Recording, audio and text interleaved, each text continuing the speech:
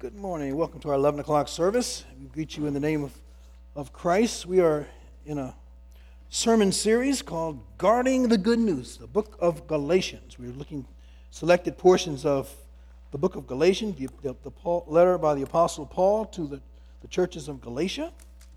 And today we begin to look at chapter 3. We're going to look at a passage there. I want to talk about, just in one sense, focusing on one particular verse that Paul's going to have here at the end of the chapter. But first, let me say, we're in a world where there's just a lot of conflict. You ever notice that? There's a lot of conflict in our world. And there's disunity in our world all around us, conflict and disunity. In fact, I believe it's so common that sometimes we don't even get it. We don't even recognize how much conflict and disunity there really is in our world. We think of the world being one now with social media and everybody's kind of united, but not so fast. Just this week here locally at Douglas High School, two kids on the football team, supposed to be on the same team. They had a big fight, big brawl occurred there that made a lot of attention here. Supposed to be on the same team, but disunity, conflict on the team. Also this week in Texas, there was this student who brought a science project to school, and there was a clock, and they thought it was a bomb, and conflict erupted, and they had to solve that situation, conflict. And probably you heard that there's a debate on Wednesday night, and they called it round two, using boxing lingo, debate round two. And I remember when debates where you listened to debates to see what this person's position was and this person's position was, but it ain't like that no more. Now everybody tunes in to see who's going to get at who, and the conflict, who's going to diss this person, who's going to diss that person. And for 3 hours they go on, and you don't really learn much about what they believe. But there's a lot of conflict, a lot of drama, a lot of show, isn't it? Conflict rules. In fact, maybe things are so bad that the Pope's coming over to try to fix this. I don't know. I hear that's happening this week. Many of you know that Dr. Martin Luther King had a dream of peace and harmony and unity, but many have basically trashed that vision, that dream, as unrealistic and unobtainable. His dream, though, was grounded in the dream and visions of the Old Testament prophets, who saw a day coming when there would be peace and harmony for Jew and Gentile, living together, working together, serving together, worshiping together, where the earth would be filled with the knowledge of the glory of the Lord as the waters cover the sea. That's the vision of the Old Testament prophets. It seems like the more diverse our world becomes, the more conflict we see. Isn't that the way it seems? Bruce Milne is a retired pastor, he pastored in Vancouver, pastored a multiracial church, wrote a great book I've been reading this week called Dynamic Diversity. That's what he says. He talks about the crisis of our world. The crisis of the third millennium is a crisis of community. The need for a new kind of persons united in a new kind of society. The great towering issue before us today, the issue that transcends all others and thrusts itself more and more to the head of every agenda for humanity's future survival and progress, is this: how are we to live in peace, tolerance, and harmony with our different neighbors? Everywhere in today's world, diversity meets us, from the footpaths of our cities to the chat rooms of the internet. People are connecting today as never before across the great traditional divides of gender, race, ethnicity, and generation. Unhappily, however, these contexts are often less than benign. The different stranger is commonly a threat to be resisted rather than a friend to be embraced. Threatening confrontations undermine all of the utopian dreams of human brotherhood. As the planet shrinks through the multiple forces of immigration, travel, electronic communication, and more fluid employment patterns, we find ourselves forced into contact, to a degree never before experienced on planet Earth, with those who are significantly different from ourselves. The family that has moved next door, the work colleague at the next computer, the student across the corridor in the residence hall, the occupant of the neighboring seat on a plane, the user of the next exercise machine at our gym. Amid the countless human connections that fill out all of our days, difference and diversity are increasingly prominent. Looney says, in today's context of in-your-face diversity, it's time to revisit the heart of the New Testament with its claim that in Jesus Christ, a new quality of human relationships has arrived, and the gatherings of his followers in Christian churches represent a unique possibility of bridging the gulfs that separate. The world, in other words, has no answer to the deepening social crisis of our time, no means of holding together in living community the diversities of our burgeoning, multifaceted cultures, and yet finds such a means as it must, for the global forces driving these diversities into ever closer confrontation are irreversible.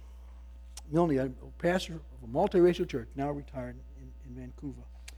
It leads us to our passage today, because we're going to look at a passage in chapter 3, which talks about justification, but it moves us towards this issue of the diversity of the New Testament church. Let's look at Galatians chapter 3, the rest of the chapter. We heard 1 to 14. We're going to now listen to 15 to 29.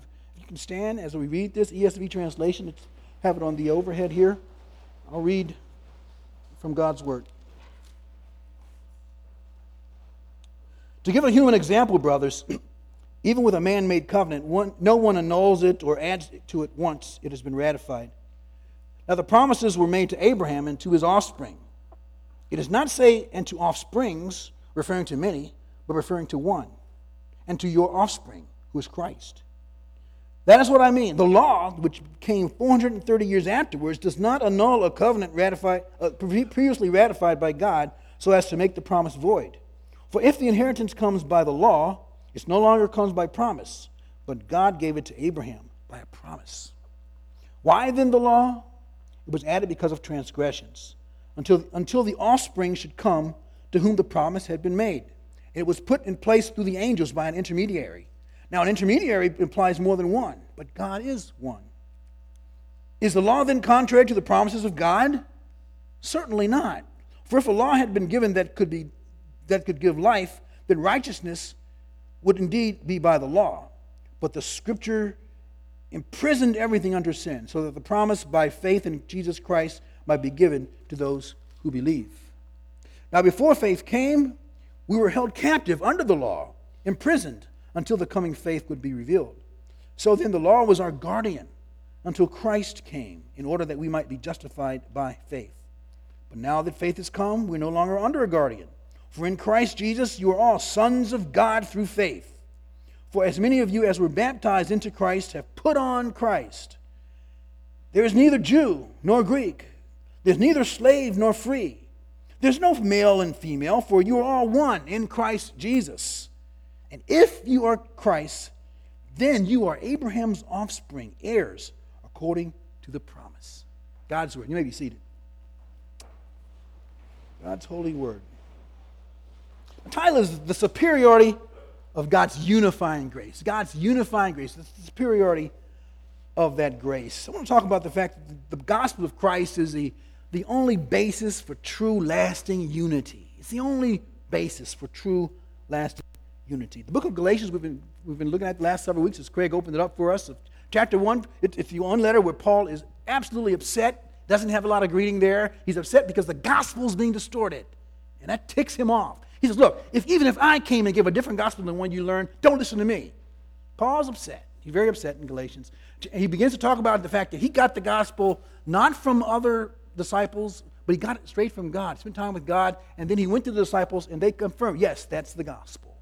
He said, my gospel it's not my gospel, it's God's gospel. Chapter 2, he continues in an autobiographical way, because the issue is the keeping of the law, of kind of the Judaizing that adds keeping of the law to the simplicity of faith. And he had the conflict that Craig talked about last week between Paul and Peter at Antioch, of Peter giving in, not understanding the freedom that we have in Christ to not do all of the Jewish things, even though he was a Messianic Jew, we would call him. So Paul confronts him to his face because the gospel was at stake, and the Gentiles were equal partners in the church. Then chapter 3, we heard the reading of the text. The angle he uses, he says, not just my experience, what about your experience? You received the Spirit of God. How did you receive the Spirit? Was it because of what you did, keeping the law? No, it's because you believed. And so he talks about their experience, and then he turns the corner and begins to talk about the Scripture. He gives biblical rationale, uses the Old Testament, goes back to Abraham, and says Abraham believed God. And because he believed God, he was justified. He was declared righteous by God. Cited there, cited also in Romans chapter 4, the gospel, that he was declared righteous. He was justified. And then we have our passage today. And I want to focus on verses 26 to 29. I'm going to look at some things in the passage, the whole chapter, but verses 26 to 29 are going to be the basis of what I'm going to say. I want to talk about three things. Embracing our identity as Christians, embracing our unity in Christ, and embracing our destiny in Christ. First, verses 26 to 27, there's a call to embrace our identity in Christ. We are children of God. And the word children there, it's sons, but the generic word children, I think Paul's thinking in contrast to this term of being a guardian. We'll talk about that in a minute. But first, let's talk about the law, because the law, you have to understand what's going on here with the law. He says two things about the law. Two things. He says the law is like a warden, and you're in prison. A warden, you're in prison. The law confines you. It holds you captive. It imprisons you. It keeps you in bondage. Trying to keep the law is a burden. It's a pain to do that. Paul knows that. Paul's was a Pharisaical Jew before he met Jesus on the Damascus Road. And he knows that the law is a burden, and the law can be like a warden. You can't get free from him. He also says that the law is like, this translation says a guardian, like a governess or a nanny. That's the idea. Someone who, well, listen to Eugene Peterson. In Greek families that were well enough off to have slaves, they chose one of them, usually an old trusted slave, to be in charge of their child or their children who were from ages 6 to 16. This custodian, this guardian, went with the child to school to see that no harm or mischief came to him. He was not a schoolmaster. Schoolmaster was a King James translation. Bad translation. Not a schoolmaster. He had nothing to do with the actual teaching of the child. It was only his duty to take him safely to the school and deliver him to the teacher. You see the picture? That, says Paul, is how the law works. It delivers us to the place of faith, to Christ. The law takes us there. And once you're there, you don't need the law. You don't need to be bound by law in terms of salvation. The Old Testament law. Israel was a nation, and because they were a nation, they needed rules.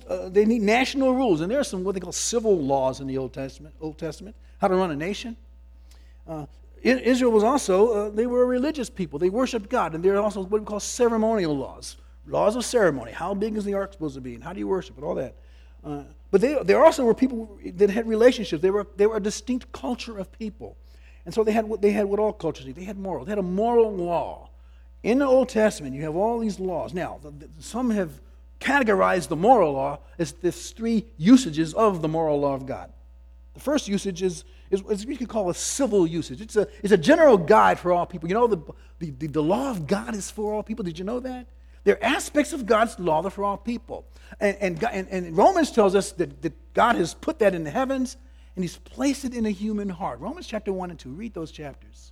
You know, and what this means is, for instance, that it is good for human beings to be concerned about marriage, about love relationships, and not to go in and go between two people who are married. It is good for human beings to respect the property of another person and not take their property. It is good for human beings to realize that you can't go on and on without rest, so you need to take a rest. It is good for human beings to say, there's a God who put this whole thing together. I ought to honor him. We call it worship. See, the 10 Commandments are specifically for Israel, but they're for all people, and God has written them in the hearts of human beings and put them through. And the Bible says in Romans 1 that we suppress the truth and that we're without excuse. That's what the Bible. That's what the Scripture tells us. So that's the general guide for all people. Now, again, not all the little commandments for all people, but there's some general principles that are in the Bible for everyone. So the second thing is what we have here. It's kind of a pre-evangelistic aspect of the law, where the law shows us that we fall short. All have sinned and fallen short of God's glory. We fall short of the law. You know, if we were hit roads that didn't have any speed limits, you could drive as fast as you want to and not know that you're really violating the principle of loving your neighbor. So we have rules that say don't go past 60 or 65 or whatever. Don't go past 60. And if you violate like that, you're not just breaking a rule, you're not loving your neighbor. Okay? That's what we do when we break the human law. It's the same way.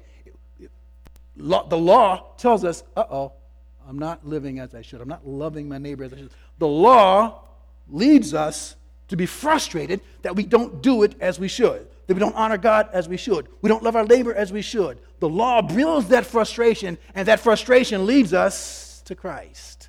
The second usage of the law.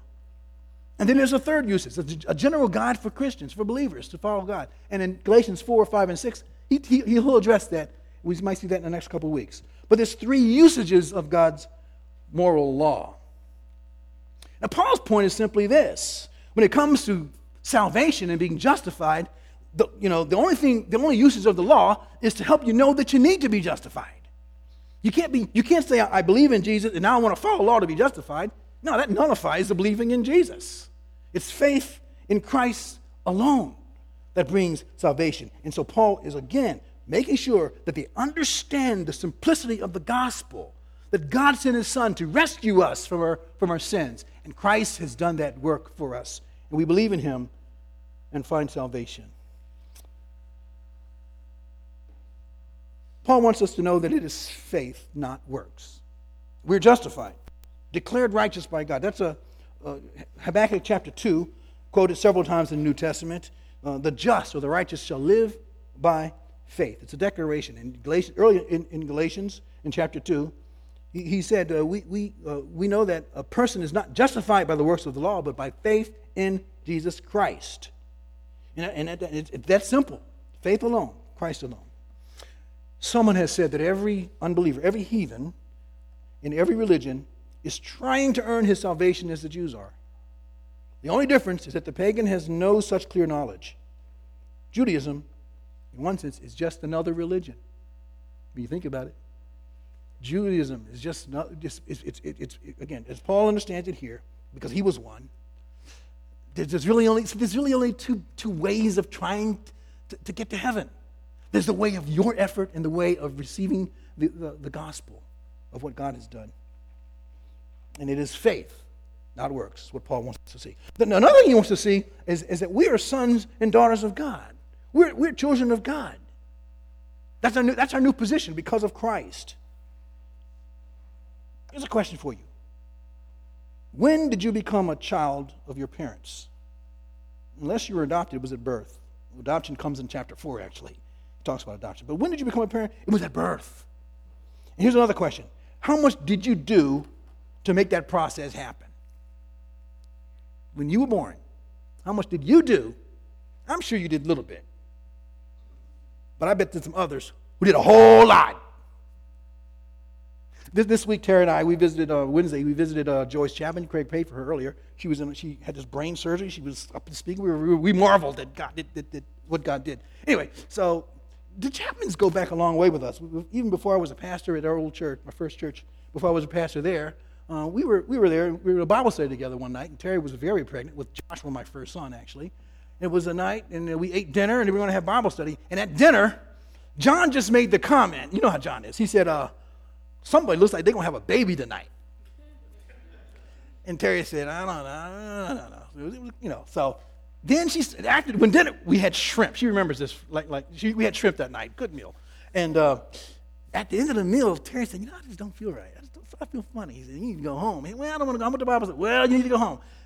And so Joy says, you can stay here, but let me get some blankets for my sofa. I don't want your water to break on my sofa. You know how Joy says. So Terry decided to go home. Let's go home. We went home and dashed to GBMC.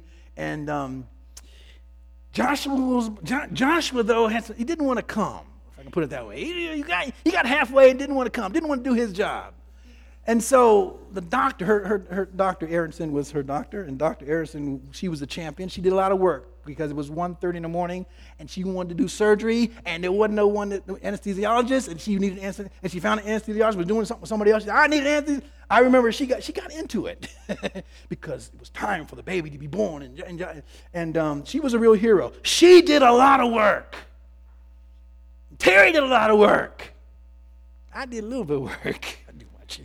Josh did a little bit of work, but the baby, Josh was born. and we rejoiced. And what's fascinating is the convergence of things. So Wednesday, we're coming down the steps, and we just visited Joyce. We're just marveling that here she had brain surgery, and now she's talking and she's eating all this stuff. And who do we run into? Someone we hadn't seen in 20 years, Dr. Aronson, who had delivered Joshua. And Terry recognized her. They had, because when the triplets were conceived and born, she said, "You need a specialist. You don't need me. You need a specialist." So she handed Terry to a specialist. So we hadn't seen her in 20 years. There she was with her badge on. Talked to Dr. Aronson, and I just marveled at remembering the work that it took to bring Joshua into the world. But again, here's our point. We're born because of the effort of somebody else, essentially. And let me tell you, we're born again because of the effort of somebody else. Amen? That's what the scriptures are teaching. We are sons of God. We are justified by what Christ has done. It's faith plus nothing. It's not worth. It's baptism, not circumcision. You see, again, the issue was Jewish rites and circumcision, and circumcision had its place in the Old Testament, but circumcision was only for the males. The New Testament, the right of being part of God's people was no longer circumcision. It was not going to be baptism, which is applied to all who would believe, applied to all who are part of the community of faith. Baptism. Baptism doesn't save, but baptism signifies that which happens internally, which is the union with Christ, the identification with Christ and his gospel. It's the outward sign of that inner thing. The water points to the cleansing that comes from the blood of Christ that was shed on the cross for all who believe. We are baptized into Christ. That's our identity. We are sons and daughters of God. It's not works, it's faith. We're not guardians, we're children. It's not circumcision, it's baptism. Question, what are you trusting? What are you trusting? Are you trusting involvement in the body of Christ? Are you trusting maybe some good works you think are helpful to God? What are you trusting? The bottom line is you need to trust, simply trust what Christ has done on your behalf. It's the only source of salvation, the Lord Jesus Christ. The second thing, we need to embrace our unity because it says we are one in Christ. We are one in Christ. The gospel doesn't just change us into children of God. When you become a child of God, your relationship with others who are children of God changes. Your status changes with other people. There's a horizontal adjustment as well as a vertical adjustment. And one man, Stephen Rhodes, says that the multicultural church, these multicultural churches where we work this out. I want to talk about that for a minute. The multicultural church is a constant reminder that spiritual maturity is to be clothed in Christ. Clothed in Christ. The multicultural church understands it's important to let go of the traditions that have now become stumbling blocks to Christian unity.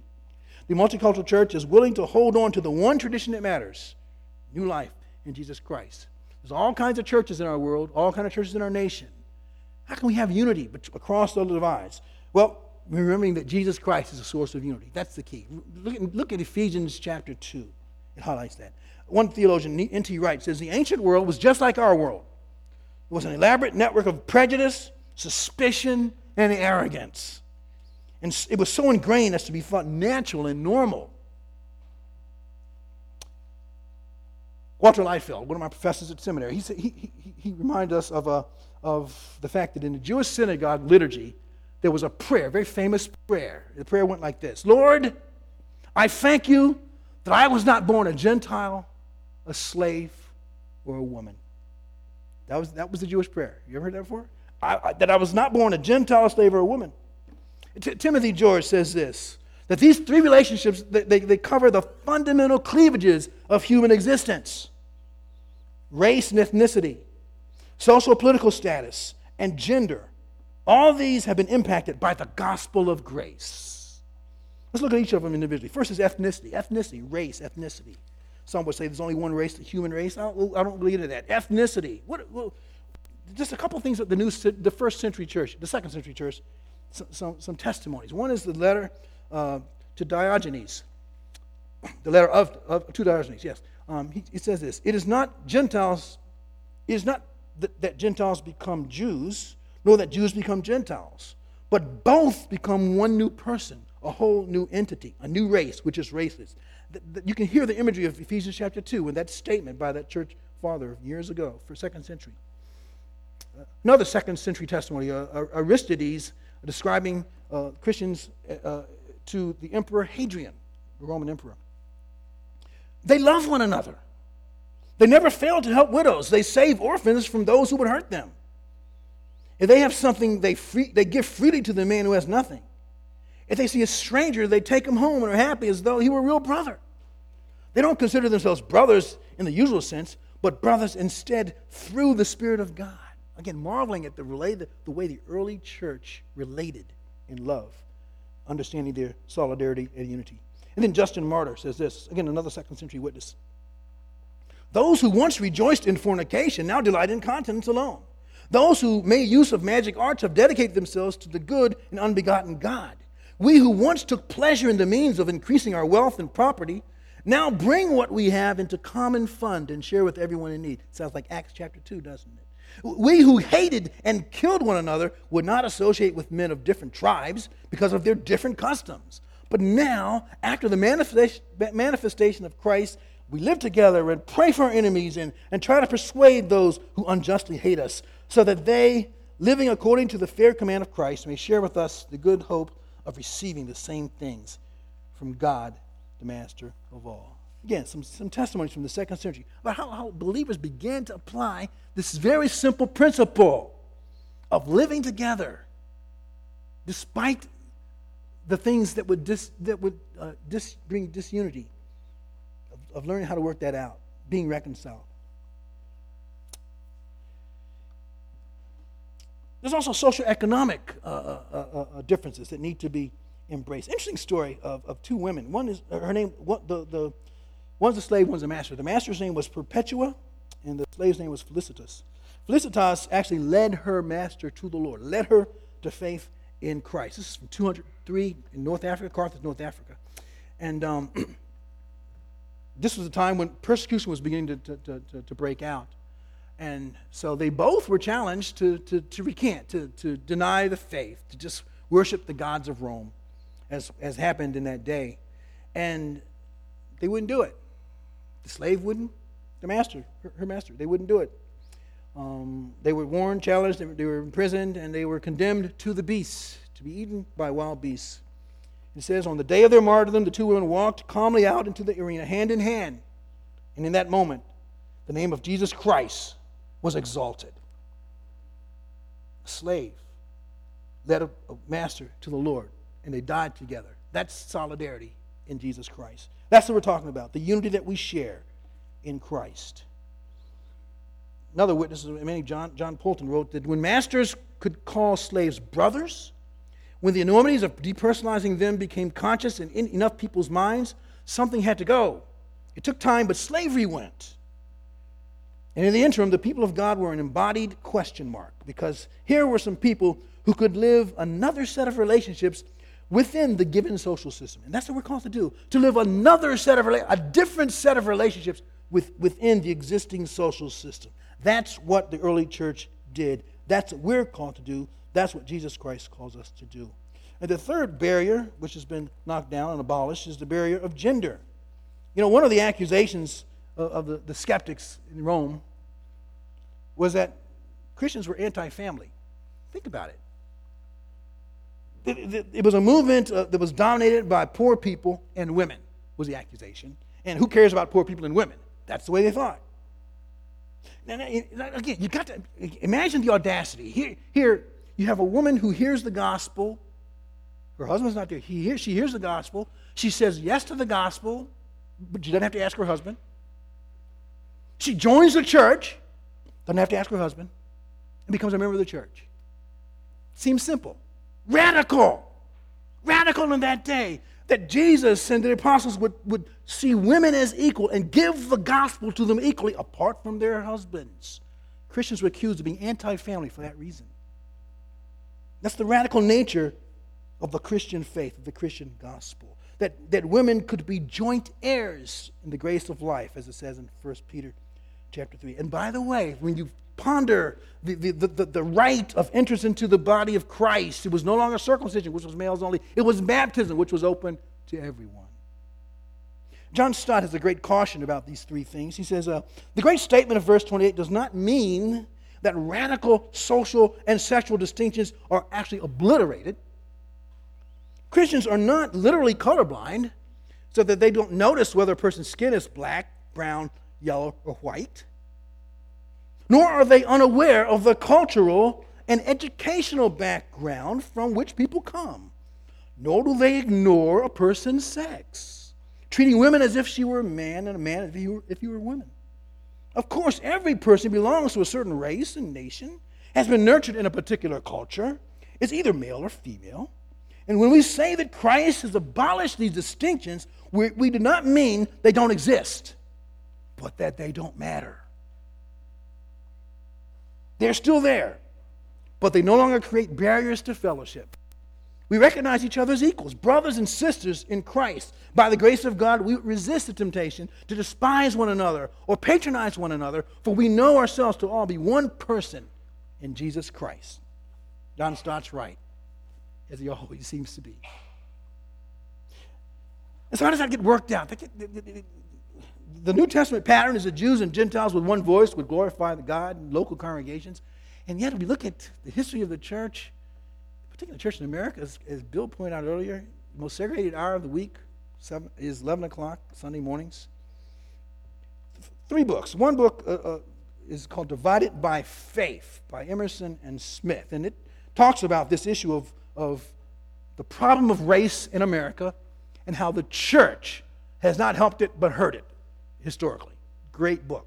If these issues are new to you, you need to pick up that book and work your way through it. Emerson did another book in response to the response to that book was called United by Faith. Divided by Faith, United by Faith. United by Faith profiles the multiracial church as a solution to the race problem in America. Again, less than 10% of churches are multiracial. But the thesis is that the church in America to survive needs to promote multiracial churches. Not because of any sociological reasons, but because it's biblical. It seems that in the Bible, Jews and Gentiles all worship together in one body. They worked out all the differences somewhat. You can look at Corinthians. They didn't work out a lot of them. They just had a lot of them. But that's the New Testament pattern. United by Faith talks about that. We've talked about that book before. A third book came out last year. I thought it was very helpful by Josh Davis and Nikki Lerner. Nikki Lerner is from Bridgeway Church. I know her personally. But it was called Worshiping Together. Worshiping Together. And it's talking to worship teams and worship leaders, but there's great principles there that I believe will help any church that's seeking to do multiracial church, not just multiracial worship. In one of the chapters, Josh Davis has some great insights into what are the kind of things that churches need to be aware of, because if you're not aware of them, you're going to feel uncomfortable either with yourself or usually with others in the church. Because not only do we have the normal quirks and differences and perspectives that we bring, when a church becomes a multiracial church, you begin to have cultural differences and cultural distinctives that can really cause interesting feelings and interesting discussions if you're not alert to it. 5 things that I think are very helpful. One is, he says that you need to be aware of the time versus the event orientation of people and of cultures. Some people are very conscious of time, and others are more conscious of events. Now, the people who are conscious of time, they say, I'm time conscious and you're late. I'm time conscious and you're not time conscious. What's wrong with you? And they have reasons why they think you should be time conscious. The person who's event-oriented says, why are you so concerned about the event? I'm concerned about people. Don't worry about it. I'll get there. Those things can cause great conflict when you're trying to do multiracial church, where people bring their different perspectives, their different cultural patterns to the table. They can cause tension. They can cause people to hit the exit button. So you need to be alert to those things. The second thing is somewhat related. He says the distinction between relationship versus task. You've probably heard this before. Some people are very relational. They want to talk. They want they're into their relationships, and they notice everything about people. And others, they want to get things done. People slow them down. They're task-oriented. I see some couples that are saying, yeah, that's you. Yeah, God does that, by the way. My wife's very different than I am. That's because we complement one another. That's the way that works. But that can cause tension in the multiracial church, in any church, but particularly the multiracial church, when you don't just have personal difference, you have cultural differences, or subcultural differences. The third is what he called power-distance dynamics of leadership. Power-distance. Now, what does it mean? Some people, they think the leader it should be honored, respected, and should be lifted high. And that's the cultural pattern. Others believe that the leader should be with the people and just hang out. That can cause difference of expectations about what happens and what church should be like. And of course, we can all find our Bible verses to prove our position, can't we? That's what makes it even more interesting. The fourth distinction, dynamic, is context versus content. Some of you people are very much into content, and others less concerned about the content, but more about the surroundings, the context. Some of you are you love the murals on the banners on the wall, and you love the stained glass, and you love, well, the organ doesn't work, but there's an organ back there actually, but you love the ambiance of the room, and you'll tolerate some of the content that you hear. And others, you don't care about it. You want to know that the gospel is preached. We bring different things, different preferences, different cultural perspectives to the table, and they can cause things to blow up if we don't relate and love each other and help each other through that. And the last one is communication styles. Some people believe in direct communication styles, and some people believe in indirect communication styles. And that can really get messy. You didn't say it clear enough. You didn't say things like that. And I think the multiracial church, if it's to be the multiracial church that God wants it to be, it's not just showing up and worshiping together on Sundays. It's getting down and dirty and getting to figure out how we do all these things and love each other despite all these things. It's in your community groups. Hope you join a group yet already.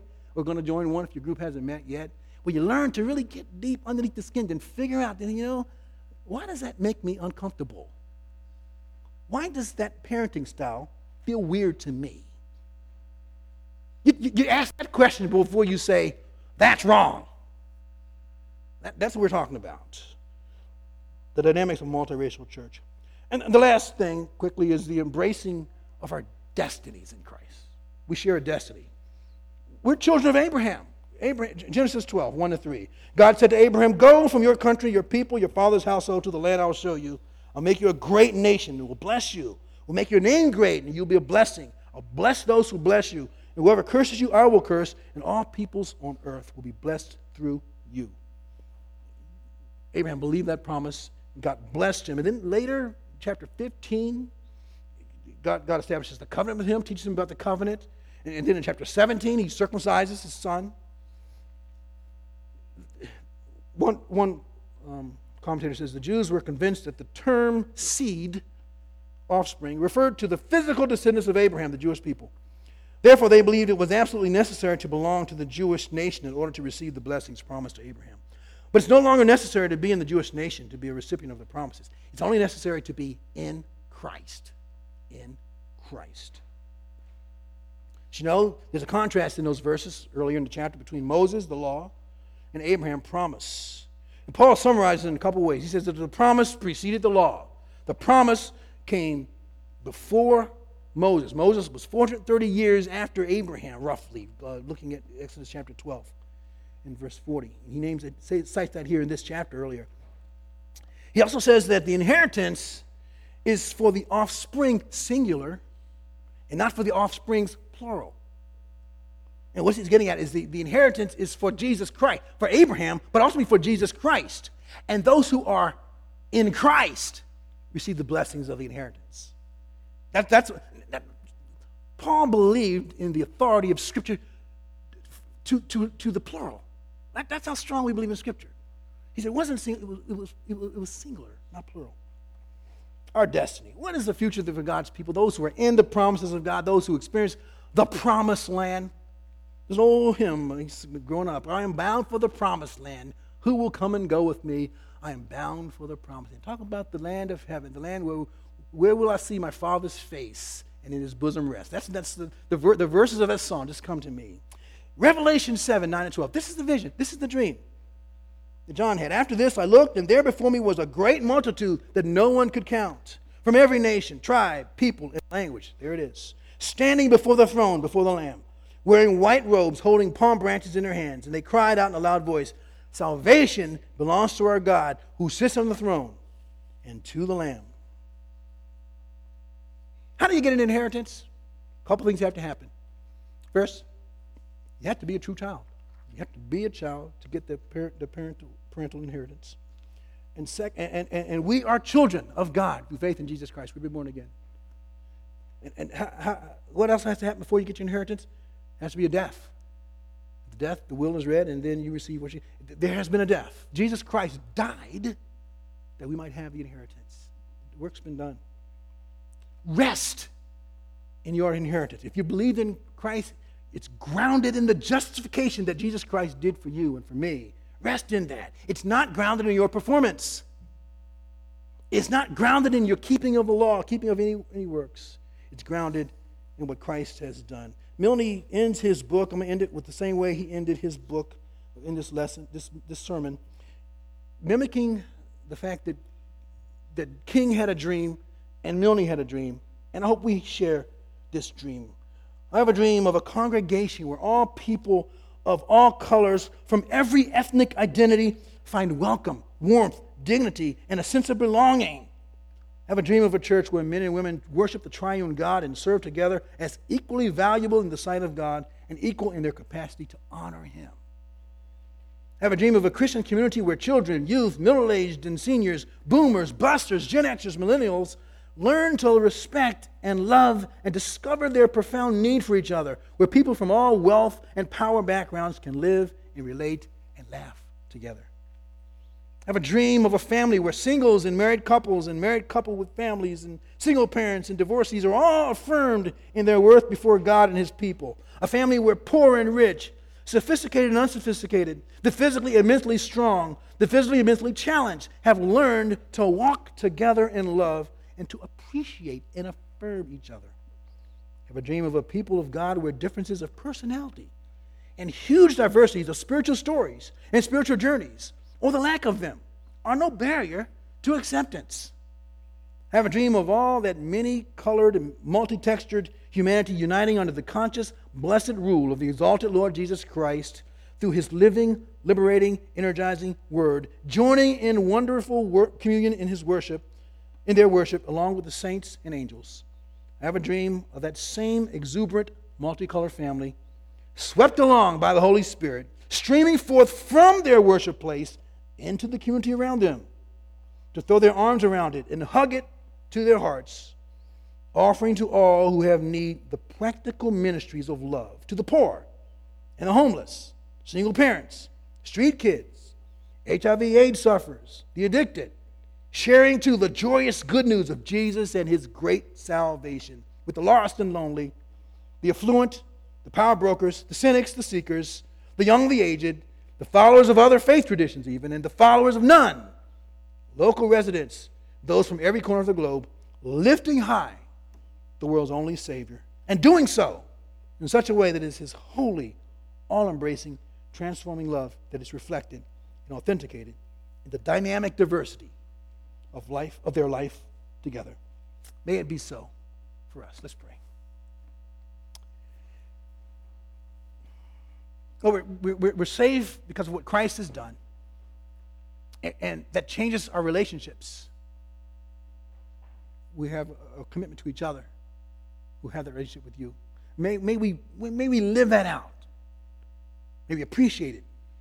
May we apply that in our lives today. Lord, I would pray for anyone who's here, who's still considering, still on the journey, still not sure that it's Christ and Christ alone, that His death is sufficient.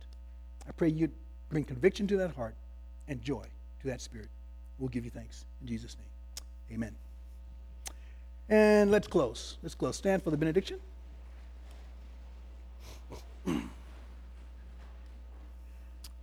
May the love of God, our Heavenly Father, the grace of Jesus Christ, the only Son of the living God, the presence and the power of the Spirit of God be with you now, forevermore.